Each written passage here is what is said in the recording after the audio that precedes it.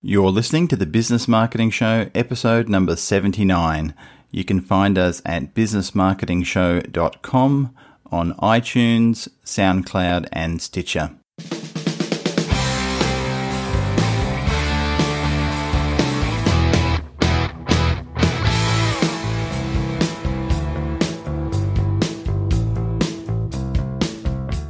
Welcome to the Business Marketing Show. I'm your host, Brendan. I'm here with my co-host, Ed. How are you going today, Ed? Good, thanks, Brendan. How about you? What's been happening? I'm quite well, thanks. What's been happening? Not much, just catching up after the holidays, after Christmas. Trying to get on top of things, you know how it is. Yeah, a lot of people still on holidays in Perth, where I am, and Australia's funny like that. I think people who are listening to this in other parts of the world maybe don't take quite such a long time off over this period of time because it's often winter. We're in the northern hemisphere, but for us it's the middle of summer, so people tend to stretch out a lot of their time, and it's school holidays, and so often not coming back to work till February. So, and I think we often see this in the reflection of our podcast views that starts to pick up more in the sort of February time compared to January. Mm-hmm. But it's a good time, and as per our previous podcast episode talking about things that are working for us for 2018 in terms of what we're doing in digital marketing, we thought we would follow that up with a web strategy checklist so we can give people some guidance as to what they need to do in sort of the correct sequence. So no point in jumping around. We've said this a lot. We've done this when we've done workshops, haven't we, where people they're starting in the middle. So rather than doing step 1, they're doing step 5 and wondering why things aren't working. So we're going to do this checklist, and hopefully that will help people get things in order and move them forward for 2018. Mm-hmm. A bit more tactical, right, than the last episode? Yeah, definitely more. Yeah, definitely more tactical and step by step. So, the first question that we typically will ask a client when they're wanting to go down the path of having some sort of digital marketing campaign, we ask the question, who is it that they're trying to get in front of? What's their buyer persona is often the terminology that is used, and that's really nutting down and identifying the person you are trying to target for your marketing. Who is it you want your advertising to appear in front of? Who do you want to reach with your social media marketing messages? Who are you targeting for your search engine optimization, etc. So if you don't know who it is, who is the person that you want to get in front of, then that makes all the other steps very difficult, because then you're just sort of throwing mud at a wall and hoping something's going to stick. So in that sense, what are your thoughts on a buyer persona? What would you typically recommend to people?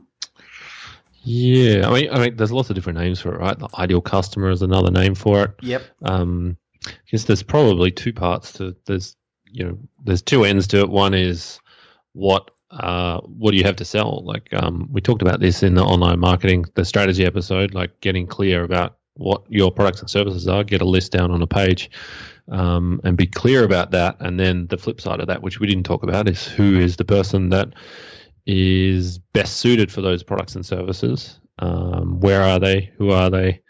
What are their problems? Or what are the problems they have that those products and services solve? Yep. And how are they actually searching for you? Because I don't think we've talked about it much, like in terms of the sales or marketing funnel, that there's really 3 parts to it: top of funnel, middle of funnel, and bottom of funnel. Mm-hmm. And a lot of people don't. It's I guess it's a conceptual thing, and a lot of clients we work with don't really understand that, and therefore they don't understand the people and they don't understand the funnel, so they don't therefore end up using the wrong strategy or the wrong tools or whatever, or the wrong channels. So I think being clear on who that person is that you're selling to, where they are, and how they're looking for you, or how are they looking for a solution to the problem, if they're even looking for a solution in the first place. Because if someone is what we would call top of funnel, then they might not actually be aware of your products and services, and they might not be aware that they have a problem, or there's a better way of doing whatever they're doing, a better solution than they have right now. Yeah. Yeah, absolutely. And that's where it comes in important to do that market education and awareness, which you could do driving that through social media, with videos or any form of clever marketing that brings that awareness to people who don't necessarily know they need what you have. And that does come to the question. Often people are thinking of marketing something to someone. They don't necessarily even have a product or a service. So they may be trying to find that ideal customer and solve the problem. They may not actually already have the solution to the problem, but they're looking for the market. So there are some people who are coming from it from that angle. But more typically, we're dealing with people, they've got the product, they've got the service, now they need to match it up to the ideal customer or the correct buyer persona. Yep. So ultimately, I think once you work out who that is, what is the problem that you're solving? What does the product solve as a solution? What does the service solve? What's the pain point that you're relieving? Because as we know, in terms of human activity, or you're either moving away from pain or towards pleasure. They're the two sort of states we're often in. So you're either solving someone's problem or you're adding increased joy or happiness from your product. So yeah. Making their life better, right? Making their life better. That's exactly it. Yep. I think this is an important one too, because you have a lot, an example of this is someone who would be, if your ideal customer is more of at the top of the funnel, so they don't know about you, they don't know about your products and services, and they don't know that they actually have a problem, they don't actively understand that there's a problem, then something like Facebook ads is going to work really well. Whereas someone, for example, that would be bottom of funnel, say, someone who has a burst pipe in their house or something, there's water leaking everywhere. They would be someone who's bottom of funnel. They're aware they have a problem. They're actively looking for a solution, and they need a plumber to fix it. Facebook ads are not going to be an effective channel in that circumstance. Something like AdWords or SEO are going to be a better channel to look at, because they're actively. So the first thing they're going to do is you grab their phone and search for a plumber. So it's important to understand that. And that's a really good point, because I don't know about you, but I get a little bit sick of hearing about everyone talking about social media as if it's the be all and end all to all marketing problems or challenges. And it's not. It's right for certain things and it's not right for other things. Just like search marketing and SEO is right for certain things and not necessarily right for others. So it does come down to understanding where your customer is in the buying cycle. And that example of the plumber is a classic one. They're not going to go, oh, I wonder if there's anyone on Facebook that knows a plumber. No, they're hopping on. They've got water gushing out their pipes. They're on Google on their phone or on their computer searching for an emergency plumber. So they're not looking on Facebook and waiting for an ad to pop up. So you're dead right. So that's a good example of a very different section of the funnel that they're in. Mm-hmm. Cool. So, then you've identified who the buyer is. You've worked out a solution to the challenge that they have, or you've provided a product that fits the needs that they're looking for. So what is it that we now want them to do? What actions would we like these people to take? Because it's not necessarily buying something. It could be making an inquiry, or it could be just making a connection, or it could be downloading a free report. So, what are your thoughts in that area? Yeah, we talk about this a lot, taking the first step of the sales process online. So, it's kind of like, if you think about it in another context, no one gets married on the first date, or most people don't. No, good so example.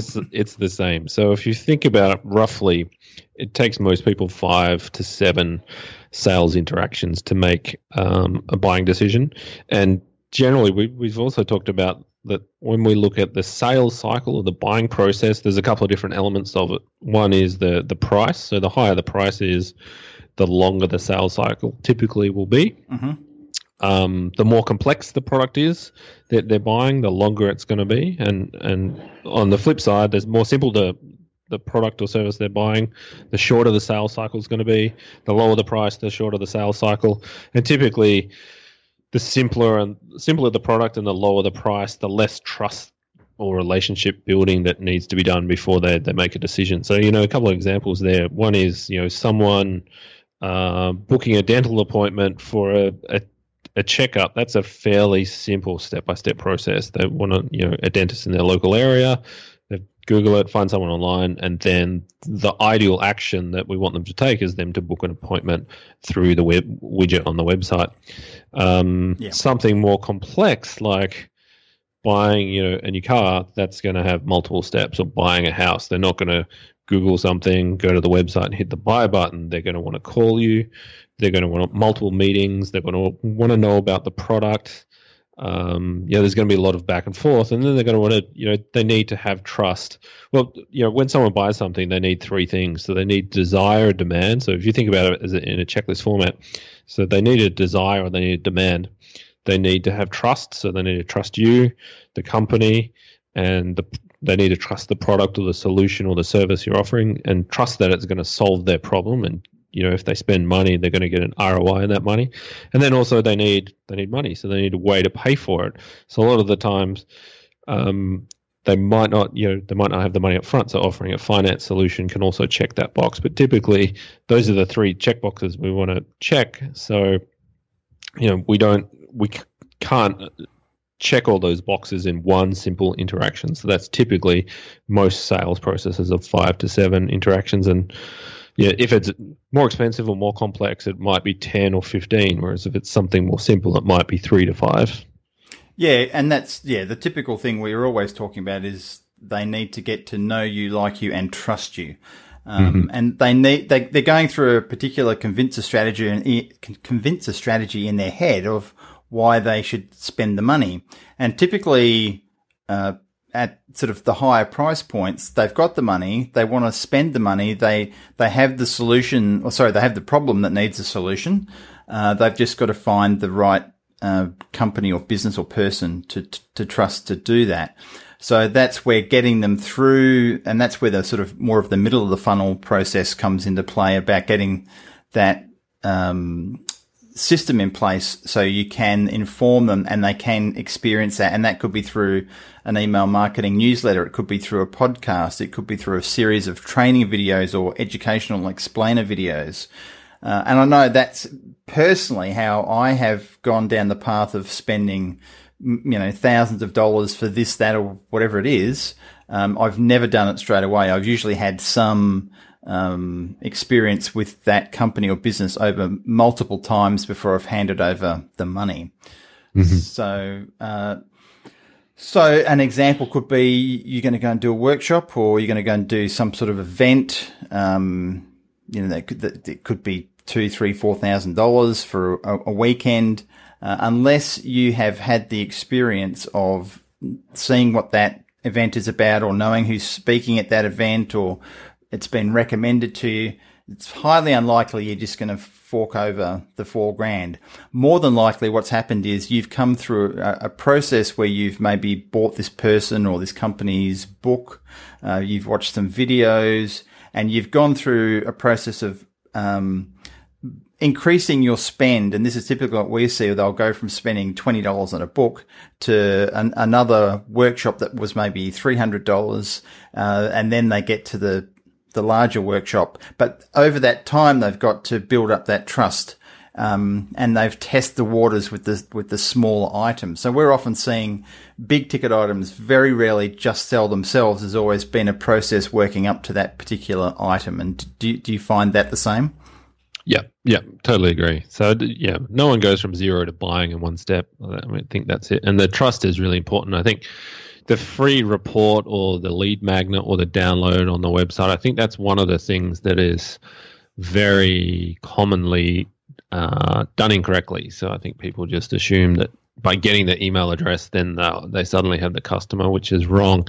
Like if they don't think about those 3 steps, the demand and desire, making sure the customer has the money or they can afford it, and then that trust building process, then no matter how many of those downloads or reports that someone, or downloads that the website has, they're not going to make the sale. So I think it's really important to keep that in mind and be strategic about those touch points. So what do each of those touch points do? They need to be increasing the trust.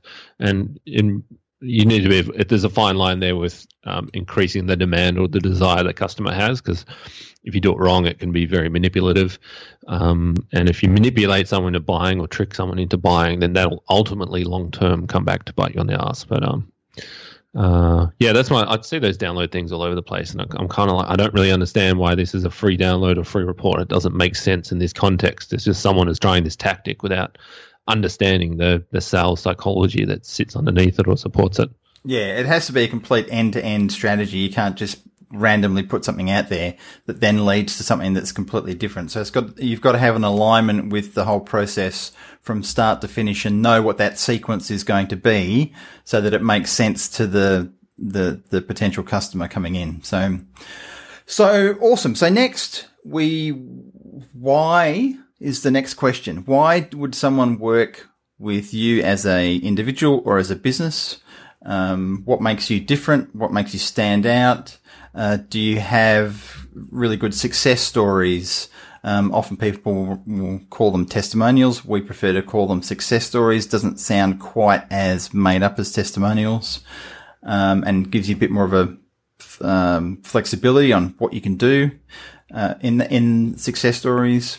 Do you have guarantees?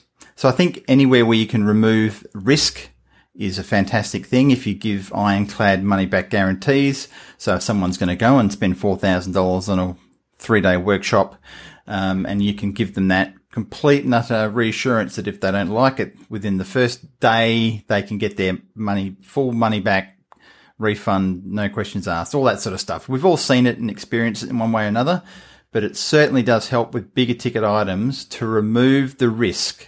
Because once you've removed the risk, people will certainly open up to spend the money. So what else have we got with why? Well, one thing we do is we don't call them case studies, but often we get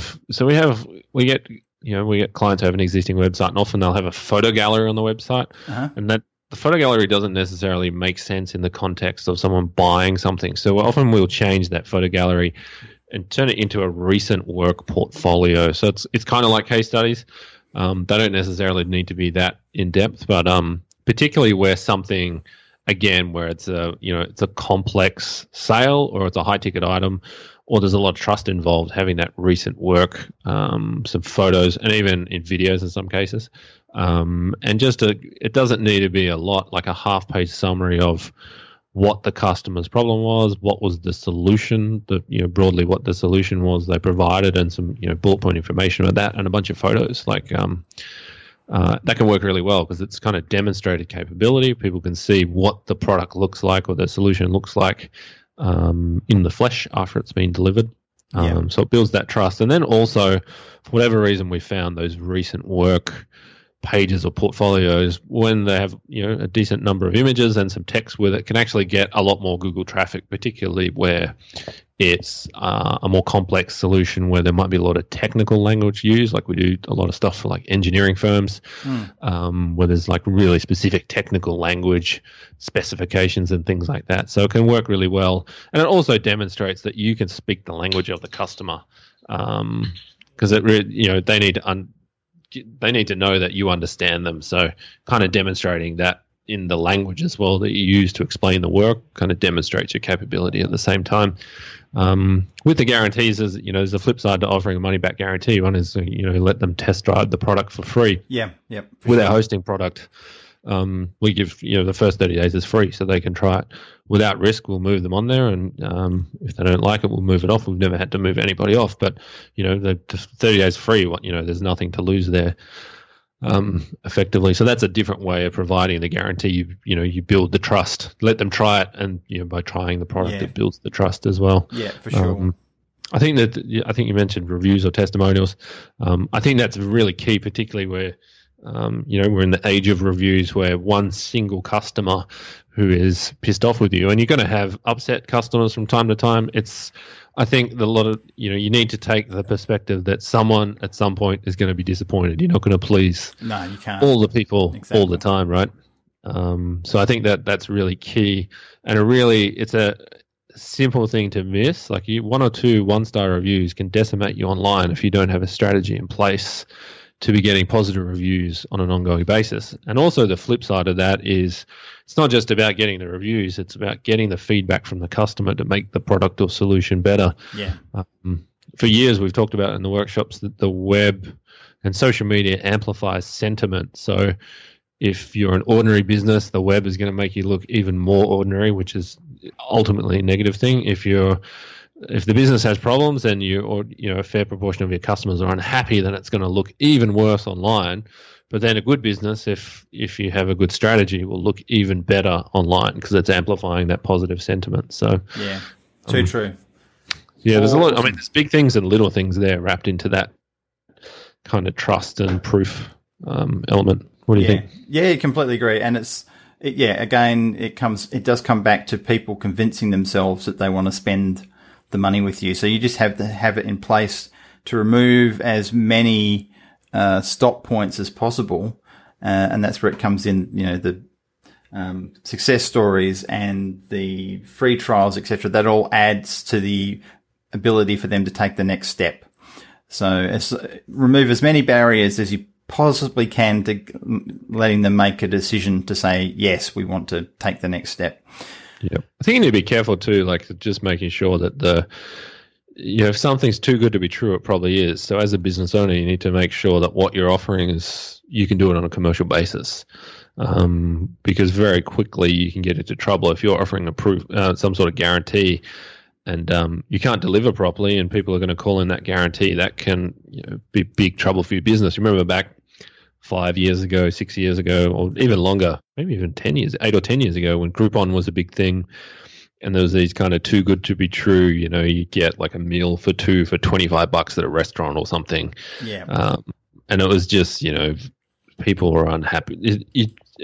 A restaurant you can't do that on a commercial basis. Like some of those things are just not commercial at scale. So, and a lot of people got into trouble with a lot of those things. So I think it's important that whatever you're doing, you need to offer it on a commercial basis. Like if someone's calling in that guarantee, you need to be able to back it up. So yeah, I'm pretty sure Groupon regretted not taking the $7 or $8 billion they were offered from Google at the time. Something like $6.5 billion cash, I think. Yeah, it was some huge, and they turned it down. So. Anyway, you don't hear about Groupon anymore, right? When was the last time someone used the word Groupon? Yeah, it's still around, and it's certainly not $6 or $7 billion worth of being around. Anyway, I digress. So, but that's a good example, actually. It's we're talking about companies and building up that success stories and trust. Well, that's maybe an example of things that haven't gone quite as planned. So moving on to the next one. So we've worked out the who, the what, the why. Now we're wanting to know, where are we going to get in front of these people? How are we going to get them and get exposed to the right ideal customer? So we're going to be discussing things like Google and Facebook and Instagram and blogs and podcasts. So these are all things we've mentioned that we do in various shapes and forms, and we touched on them in the previous episode for our first one for 2018. So you and I are very big fans of Google, not necessarily the company and their ideology and how they work, but in terms of just a marketing company and getting traffic, it's a very consistent, reliable form of getting search traffic. And it's split up into two, or technically three areas. Excuse me. So we've got organic search. So that was what most people would classify as free search results that appear on Google. Above that, we've got Google AdWords, which is the paid advertising side of it that has been around for 15 years or so now. And still, to my surprise, I come across people who don't really know what it is or understand anything about it. So there's still a huge scope for that. And then tied into those are the Google Display Network, which is advertising that appears on websites that allow ads to be displayed from Google. So in a nutshell, with Google, what sort of percentage of clients are you finding that you're doing things like Google AdWords for, as opposed to Facebook advertising? I think, okay, so a Google strategy is typically easier and more evergreen than a Facebook strategy. So probably the easiest way to explain it is if you are advertising on Facebook, the ads are going to suffer from ad burnout. So after 30 days, the ad campaign needs to be refreshed with a new offer. So it would be like, seeing the same ad on TV time and time again. Eventually, you're either going to buy it or just ignore it. So Facebook ads they suffer from ad fatigue or ad burnout really quickly. So a Facebook ad campaign is much more of an active strategy. You need to be constantly refining it and tweaking it and changing it and that sort of thing. Whereas a Google search campaign, people are, they're bottom of funnel. So they're they're just looking for the solution, and the ad campaign's set up, and it just, once their problem is solved, then it's solved. So they don't need to search it for anymore. So we've got campaigns we've been running for 15 years that have hardly, they've been tweaked and changed and various things, but they're still in the same marketplace achieving similar results over 15 years. So you couldn't do that on Facebook. I totally agree. If people keep seeing the same ads in their feeds all the time, they're going to go, hide, don't want to see this stuff anymore. Or they click on it out of spite as well. Because you see that with the Google Display Network. When it's been done poorly, like I'm sure everyone listening, they've been stalked. They've gone to a website and clicked away, and 2 minutes later, they're just being stalked by the ads for the next week, and they ultimately click the ads out of spite because they're tired of being followed by them. I think you need to be careful with that. One thing that for most clients we do is run Google ads for their business name or brand name. I think we're at a point where you can't afford not to do that. Definitely, yeah.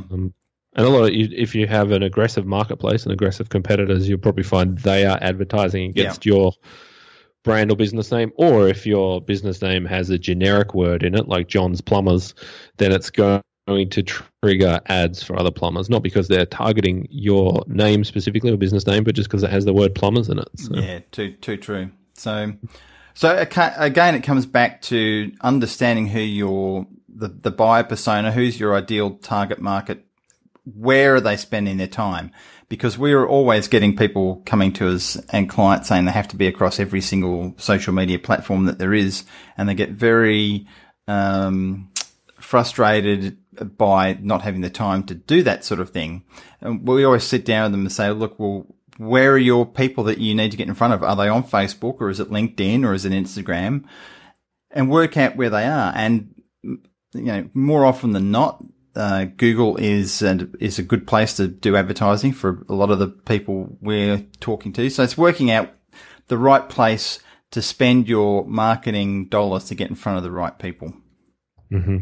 And probably a point here to make as well is that none of these channels are free. Like, aren't they? Damn, here's me after all this time. Well, the organic reach, so the free reach on Facebook is virtually zero if you're not running paid ads. Yeah. Instagram is very similar. So, the organic reach is very low. And then SEO is not free. Contrary to what a lot of people think, there are some quick and easy free things you can do, like get on Google Maps listings. But an SEO campaign to rank higher on an ongoing basis is, you're going to need someone to do that for you. So, none of these channels are free. So I think there's often hesitation by businesses that they want to go for the free things because they don't want to pay. It's a complete misconception. And say the only thing they're technically correct about is that if someone clicks on an organic listing, that hasn't cost them money. But to get the organic listing where it is in a high position point and a relevant position point, that's costing money because they're either investing in learning how to do it themselves or paying staff to do it, or they've got a dedicated marketing person on the team that's working on that, or they're outsourcing to you and I or someone like us who are doing that sort of stuff for them, and they're paying them to do it. So it's not a free thing completely. And I come across that on a daily, weekly basis, that is the concept a lot of people have, and they avoid spending money on Google AdWords because it's costing them per click as opposed to the organic. So you're dead right with that observation. There's probably some maths to work out here. So once you know who it is that you want to do business with, so you've worked out the ideal customer, you've worked out what you're selling to them, the product, the solutions to their problems. There's probably a to-do item there to work out the profit. So to work out how much marginal profit you're making off that sale, which then you can work back and determine how much you can afford to spend on advertising. Well, I have the software for that, Brendan. Customer. Really?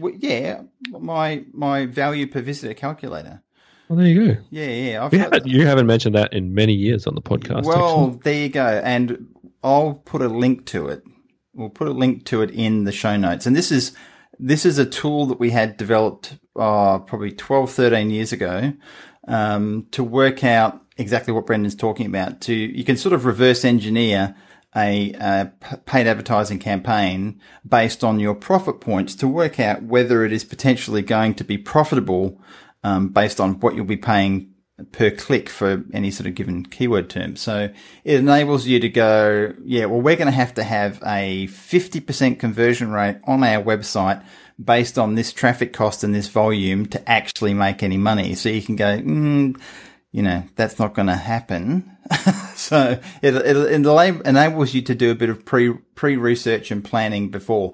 So good that you brought that up. So we'll put a link to where people can get that for free. We used to sell it for about $100 or so, but to the listeners of the podcast, they can have it at no cost. Wow.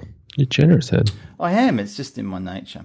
So sorry to interrupt you. Keep going. Well, I can't even remember what I was talking about now. Okay, so we're talking about marketing budgets. Yeah, I think also it's important to have set a marketing budget. If you want to do marketing on an ongoing basis, if you work out those numbers, work out the profitability of these products, then you're going to need to, most of the time, you'll have to spend up front before you can make these sales. So having a marketing budget set aside each month is probably a smart thing to do, which I think, particularly for smaller businesses, don't have that. So I think that's probably a wise thing to look at.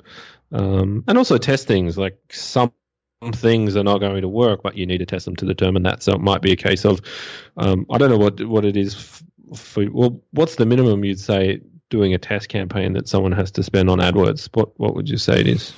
Well, that really depends on the marketplace they're in and what the costs are. So yeah, that's true. It could be $1,000 or it could be $100. Like if you're in a campaign where you're paying $10 a click and you're like a law firm that's targeting someone who's looking for, some type of lawyer for family law or something, then you can easily be paying $10, $15 a click for those types of highly competitive, highly lucrative conversions. So it's a case of understanding the marketplace and then working that out. But typically, rather than looking at necessarily a dollar spend amount, we would want to have at least a couple of hundred visitors or people clicking on the ads to have any sort of basic metrics on what's actually happening and what's working, what's not. But that would be sort of a bare bone minimum that we would work on, would be a couple of hundred visitors to get any idea. But of course, again, back to what is your industry? What is it you're targeting? And that's where doing some pre-research and doing some keyword research and working out what the cost per clicks are for the keyword terms you want to target. You'll be able to go, okay, realistically, to target this, we're spending $1 a click. So we're going to need to have a $500 budget or whatever it is. So, but still, when you consider how quick you can get something up and running and test a marketplace now, when I say now, we've been able to do this for 15 plus years, but, before that, what would you do? You'd run a newspaper campaign, or you do a radio advertising campaign, you do something on TV, and you're talking tens of thousands of dollars to do that type of testing. So we're in a very fortunate position now. If you want to work something like that out, you can do it at a much lower cost, even if it is $500 or $1,000 to do it. Cool. So, anything else for the subject of where? Look, we've touched on Facebook, but again, that's a marketplace that is very different to search. We work in both, so we can help you with it. But then you've got Instagram as well, which is owned by Facebook, which you can also do paid advertising on. So again, it's where is your marketplace? Where are they spending their time? If they completely spend the majority of their time on Instagram, then that would be an obvious place to try and get in front of them. So there's lots of technicalities to that, to answer that question correctly. And that's where actually going through this is important. So the next step is, how are you going to do it? So what are your tactics for moving forward in terms of having the strategy in place to get this to work? So what are your thoughts in terms of tools to use, processes like blogging, doing a podcast as we do to build awareness, producing YouTube videos, or writing newsletters or books? Yeah, I don't think any activity should be done without being attached to a strategy. So a basic strategy is you need a page on the website for every product and service you sell. I think that's absolute. Yep. Bare bones basic strategy. I think I hate the word blogging in a business context. It doesn't make sense. A content strategy is, probably a better word for it. And whether or not that's suitable for all businesses, that's a good question. I think you need to be able to answer. So people will have questions. One good content marketing strategy would be to, you probably have 10 questions, 5 or 10 questions customers ask, or things they need to know before buying. So creating content for each of those is a good basic strategy, because it'll help you get that traffic from Google, but it also supports your selling process.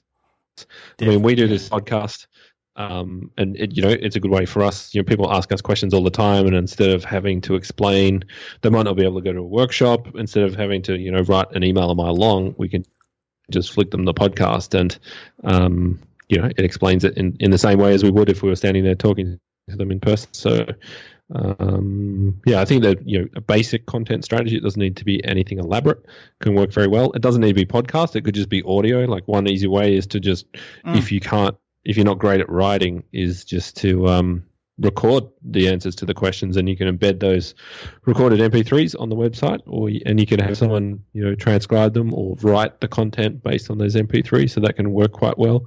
I think thinking about the website and the web as a way to clone you, if you're answering the same question over and over again, that's generally a good piece of content for the website.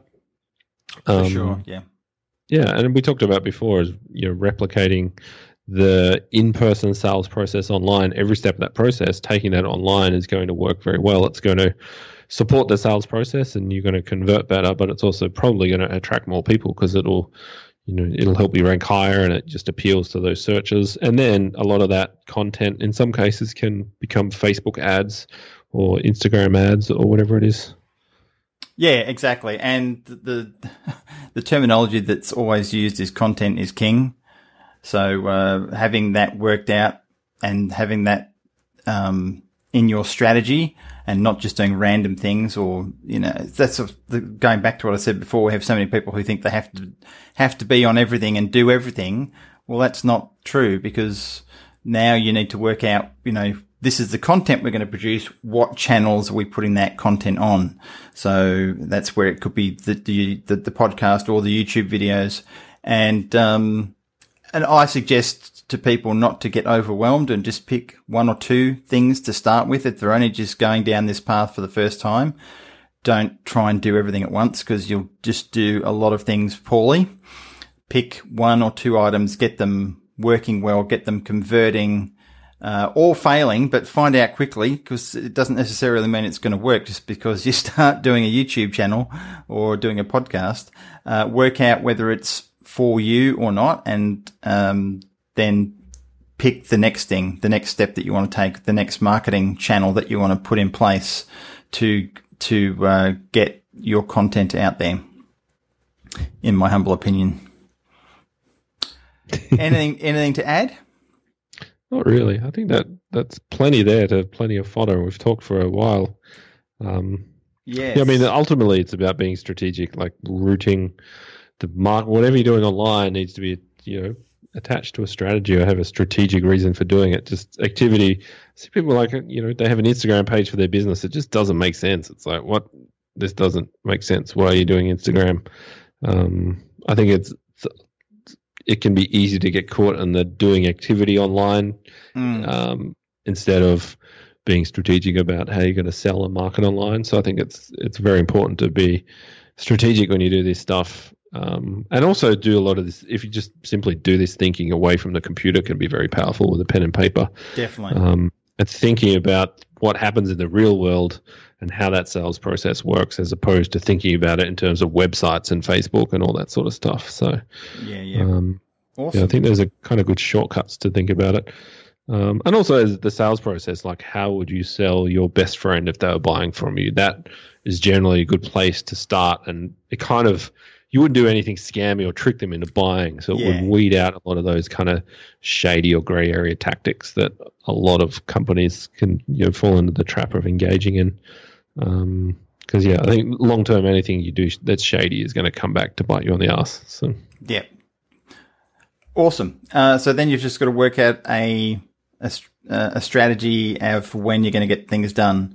Is it going to be a weekly or daily or monthly? What's the process? How often are you going to implement each of these items that you have to do? Are you going to do a daily blog post or produce content on a daily basis or produce videos? Work out realistically how much time you or a staff member has to produce the content that you need to do, to get the ads set up, to write ads, to set up a Google AdWords campaign, etc., etc. And if you're not going to be doing it yourself, then you need to look at outsourcing it to someone that can do it in terms of a marketing agency. Because realistically, if you're a small 1 or 2 person operation, this takes way more time than most people really give it thought for. And a lot of people naively think they can just spend an hour a week on doing this sort of stuff. But it's realistically, it's more like a day a week. And that's probably still not enough. So be realistic with your time planning. And if you can't do it yourself, you need to leverage that and outsource to get help to do it. Mm-hmm. So that's where, going back to having a budget, you've got to work out how much you're going to spend, not just on paying for advertising, but how much it's going to cost to actually get help to implement all of the things we've just talked about if you can't do it all yourself. Yep. So, on that note, thank you, Brendan, for your contributions to this fantastic episode of the Business Marketing Show. You're welcome, Ed. Anytime. Thank you, the listener. We don't exist without you. And we look forward to bringing you another episode. We're going to get back into having some more guests on the show over the coming months and year. If there's anyone in particular you'd like to have on the show that you'd like us to feature or interview that is relevant to the world of marketing and business in general, let us know in the comments and we can see what we can do to get that person on the show. So we look forward to your feedback and we'll speak to you on the next episode. Thanks for listening. You've been listening to the Business Marketing Show. You can find us at businessmarketingshow.com on iTunes, SoundCloud and Stitcher.